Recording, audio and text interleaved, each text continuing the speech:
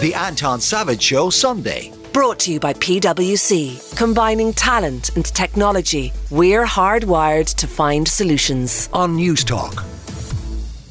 On the front page of the Business Post, Sinn Féin will win 70 seats. That's Ivan Yates's take on what's going to happen on the next election. And there are a lot of suggestions that the government is on its last legs, including that quote that David Davenpower gave us there in the first hour. One senior party Fine Gael source said, the sense is growing within that if we hang on until September or October, we will be dead men walking. Fianna Fáil will be fine. They are cozying up to Sinn Féin already, and nobody wants the Greens. Well, the Greens have gotten together to have their party conference this weekend. It is currently ongoing. From that conference, we're joined by the Minister for Children, Equality, Disability, Integration and Youth, Roderic O'Gorman. Good morning, Minister. Good morning, Anton. I'm glad you want this screen anyway on this morning. Well, to that quote, nobody wants you. This government is working well. It's worked well now for over 3 years. It's managed the COVID crisis. It's managed the crisis springing from the war in Ukraine. It's delivered a strong economy where we have major surpluses that we're now able to save and reinvest for future needs, be they demographic needs or infrastructure and climate needs. And it's advanced some really important policies important to the Greens, I suppose, in terms of transport, in terms of climate and nature protection. And yet the polls would suggest it has done nothing to you but electoral damage. Well, we're up and down in the polls. I recognise that. I've been running in elections now since 2004. So I feel I have a reasonably good sense of people's views on the doors at this stage. I'm out canvassing 2 or 3 times a week, and I'm getting a really good reception. People are saying, the Greens are doing what we voted for you to do. You're in there doing the job we sent you to do. We wanted action on climate. We wanted the investment in public transport, and that's what's being done across our ministries. But I think they also recognise we're tackling big issues. We're tackling long-term issues. So whether it's Eamon's work in terms of climate, whether it's the work Catherine's doing in terms of protecting the integrity of RTE, or what's happening in my own department in terms of managing the migration crisis and Ireland's response to that. We're tackling big issues, we're facing them head on, and we're making progress. But I mean no disrespect in this, but again, if all of that is the case, particularly given the backdrop, I mean, if we look this week and we see what happened in Middleton, and we have gotten to the point where climate change is now being not just discussed, but accepted and taken for granted. Everybody's saying, well, with climate change, we will see more of this. Therefore, what do we do? You have a backdrop that is designed for Green Party political success. And what you are saying is that you are delivering right, left and centre in government, yet the polls suggest that you are unpopular, and the backroom chatter from your coalition partners is that nobody wants you. How did you end up there? Well, we will see when it comes to the general election, when the parties have to put out their manifestos, when they have to indicate what they will do if they're forming part of the next government. People will make their decisions there. We, as you know, did well in 2019 and 2020. Tell you, in late 2018, there wasn't any great move for us at that stage. So the public move when it comes towards the election, they make up their mind. And I'm very confident going into the next election that we have a very strong track record to run on, both in terms of those environmental and climate-based policies, but also the work we're doing far beyond that. I suppose I'd point to the work within my own department in making childcare more affordable for parents, the work Minister Catherine Martin's done in terms of, supporting the arts. So, one of the key things I said when I spoke to the Green Convention yesterday, we've never been a single issue party, and it's really important for us to point to the successes, the changes, the investment we've made in key areas, which makes life easier, makes life cheaper for the public. And we see your party leader saying that he's open to any particular coalition that may, whatever way the numbers may dictate. So that means that you're happy to put Sinn Féin in if that's what happens at the next election. Well, we've always been very clear after an election, we'll talk to all parties. We did that in 2020, and we look at what parties can we form a programme for government with, a policy-based programme for government where key Green Party policies can be implemented. That's always been our approach, and it'll be our approach after the next general election. But we will only enter a government if we are confident that we have a strong position to deliver on Green Party policies. And we got that, we negotiated that in 2020, and we've implemented that over the last 3.5 years. And if you were a betting man, do you think Ivan Yates is right? Will it be a Sinn Féin landslide thanks to the younger voter? I think, look, if an election was held today on the basis of the polls as they are right now, Sinn Féin, I think, would emerge as the largest party. But I think I disagree with whoever your backroom FG source was in terms of when the election is going to be. I think the election will be probably around this time next year. And I think that will give us an opportunity to continue to deliver, to continue to show a track record. I don't know what the outcome of that election will be, but I know the Green Party can enter that election on a very strong platform of delivery. But Sinn Féin being the largest party is being seen, well, a lot of the analysts would regard it as something of a foregone conclusion anyway, but when you glue Fine Gael and Fianna Fáil together as the centre-right, you may end up with the numbers still allowing for that to be the coalition. Do you think Sinn Féin is going to be large enough that it will be they who lead the next government? I don't know. Look, I really think it's too early to tell at this stage. But what I would say is on any numbers as they stand right now, no one party and maybe in a certain case two parties could form a government together.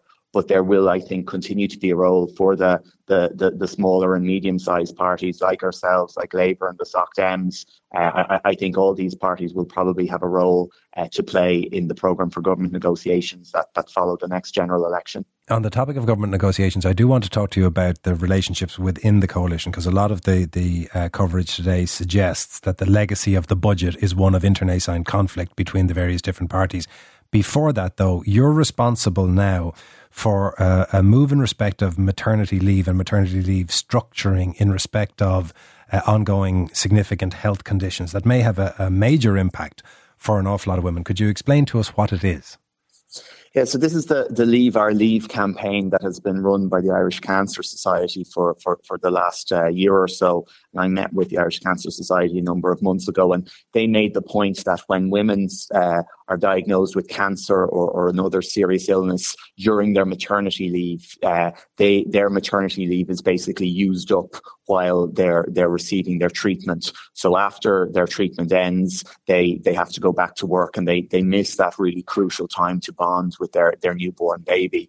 So what I announced in my speech yesterday is that I'm going to work to advance legislation to change the Maternity Protection Act and make sure that where a woman is diagnosed with cancer or another serious illness during maternity leave, that they'll be able to avail of the remainder of their maternity leave once their treatment ends. So I think it's, there's a couple of hundred women every year who this will, I think, make a very significant impact for and allow them, I suppose, just that really essential, that precious time with their newborn baby once their treatment is concluded. And I assume, Minister, one of the tricky things about that will be defining what fits the category of serious illness. Do you know how you're going to do that?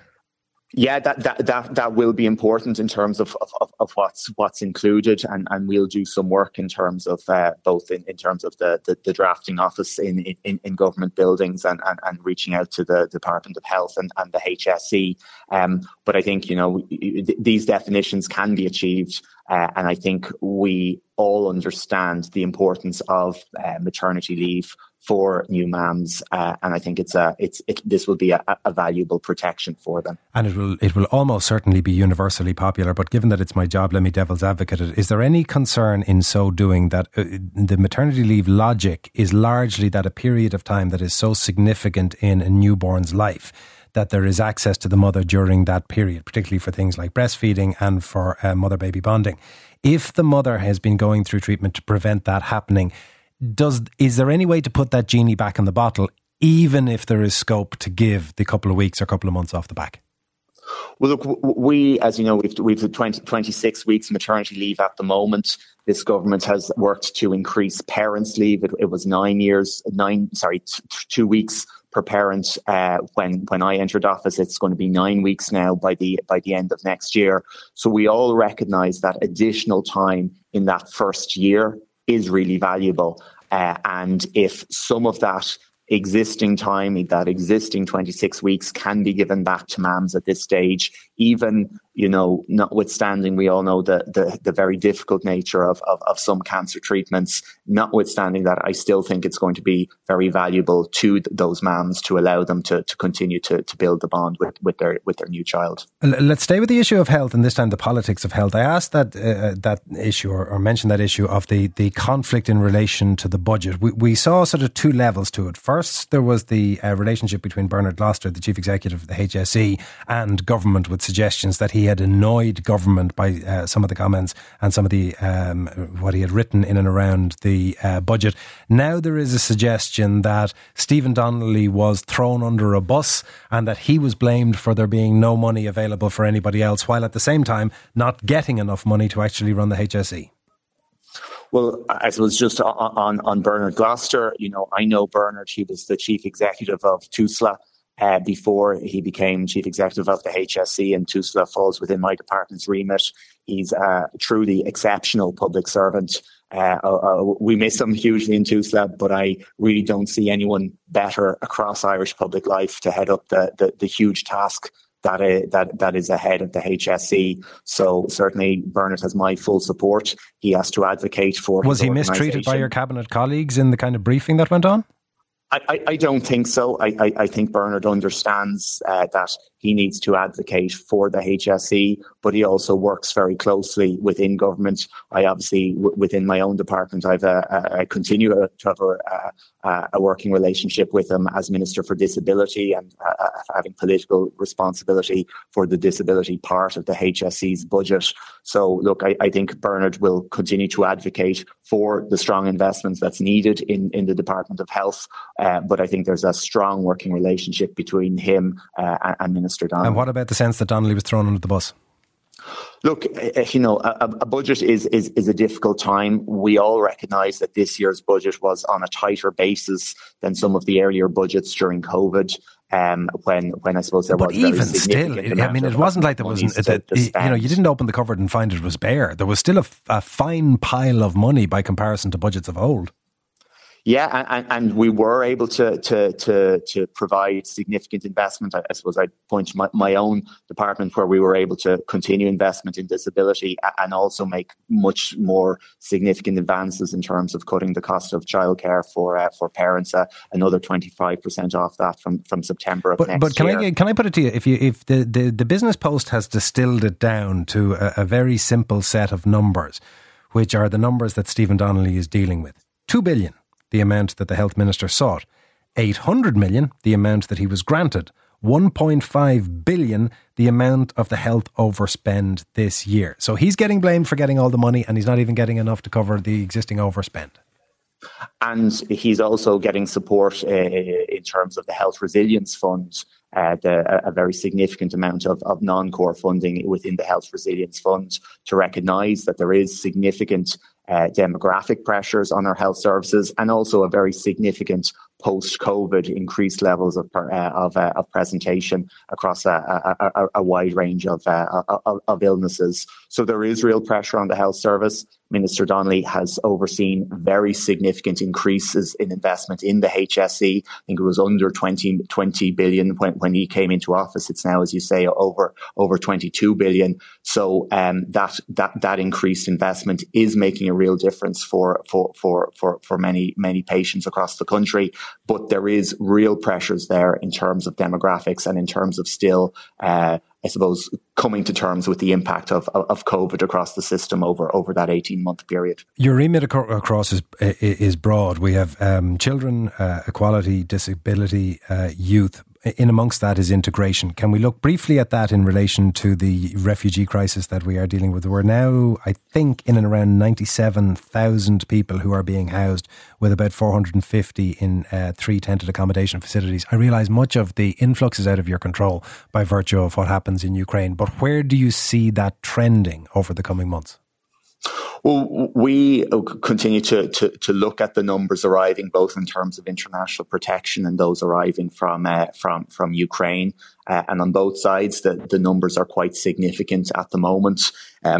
we had, I suppose, a dip earlier on in the year, but probably since the summer, and particularly, I suppose, maybe people moving through Europe following the crossings of the Mediterranean over the summer, we are seeing increases in number right now. It does put pressure on us, and I've been very frank about that. I'd much prefer if we weren't using a tented accommodation, but it is a necessity in terms of the numbers that we're dealing with, and particularly in terms of Ukrainians fleeing the war there. We've been, we've communicated very clearly with the Ukrainian ambassador here that there is pressure on our system, and where people are safe and where they are right now, we're advising them not necessarily to travel to Ireland because there is pressure on our availability, particularly on the accommodation side. Finally and briefly then, Minister, as a member of the Irish Cabinet, what was your reaction to the Israeli ambassador's criticism of Michael D. Higgins? Well, look, I think it is, the President has a long history in terms of his support for the Palestinian cause and ensuring that there is a two-state solution to the violence in the Middle East. We respect the President's mandate as someone elected twice by the Irish people. Whereas I only saw the headlines, I haven't gone through the article in detail. I think it is important that mandate is also accepted by all our diplomatic partners. Would you have rather that the diplomat in question decided not to speak? Look, I think I absolutely recognise that following the vicious terrorist attacks that Israel suffered 3 weeks ago, I can only try and imagine the sense of hurt, the sense of anger that all Israelis are feeling, and those who represent their government abroad are feeling as well. But I think what President Higgins has stated, and it is similar to the views of the Irish government, is that notwithstanding the vicious terrorist attacks that Israel faced 3 weeks ago, notwithstanding the right of the Israeli government to defend itself and defend its people, there must be proportionality. And it is hard for us to describe the attacks on civilian infrastructure and civilians themselves in Gaza right now as a proportionate response. Minister, thank you very much for your time this morning. That is Minister Roderic O'Gorman, who is responsible for children, equality, disability, integration and youth. The Anton Savage Show. Brought to you by PwC. Sunday mornings from 10 on News Talk.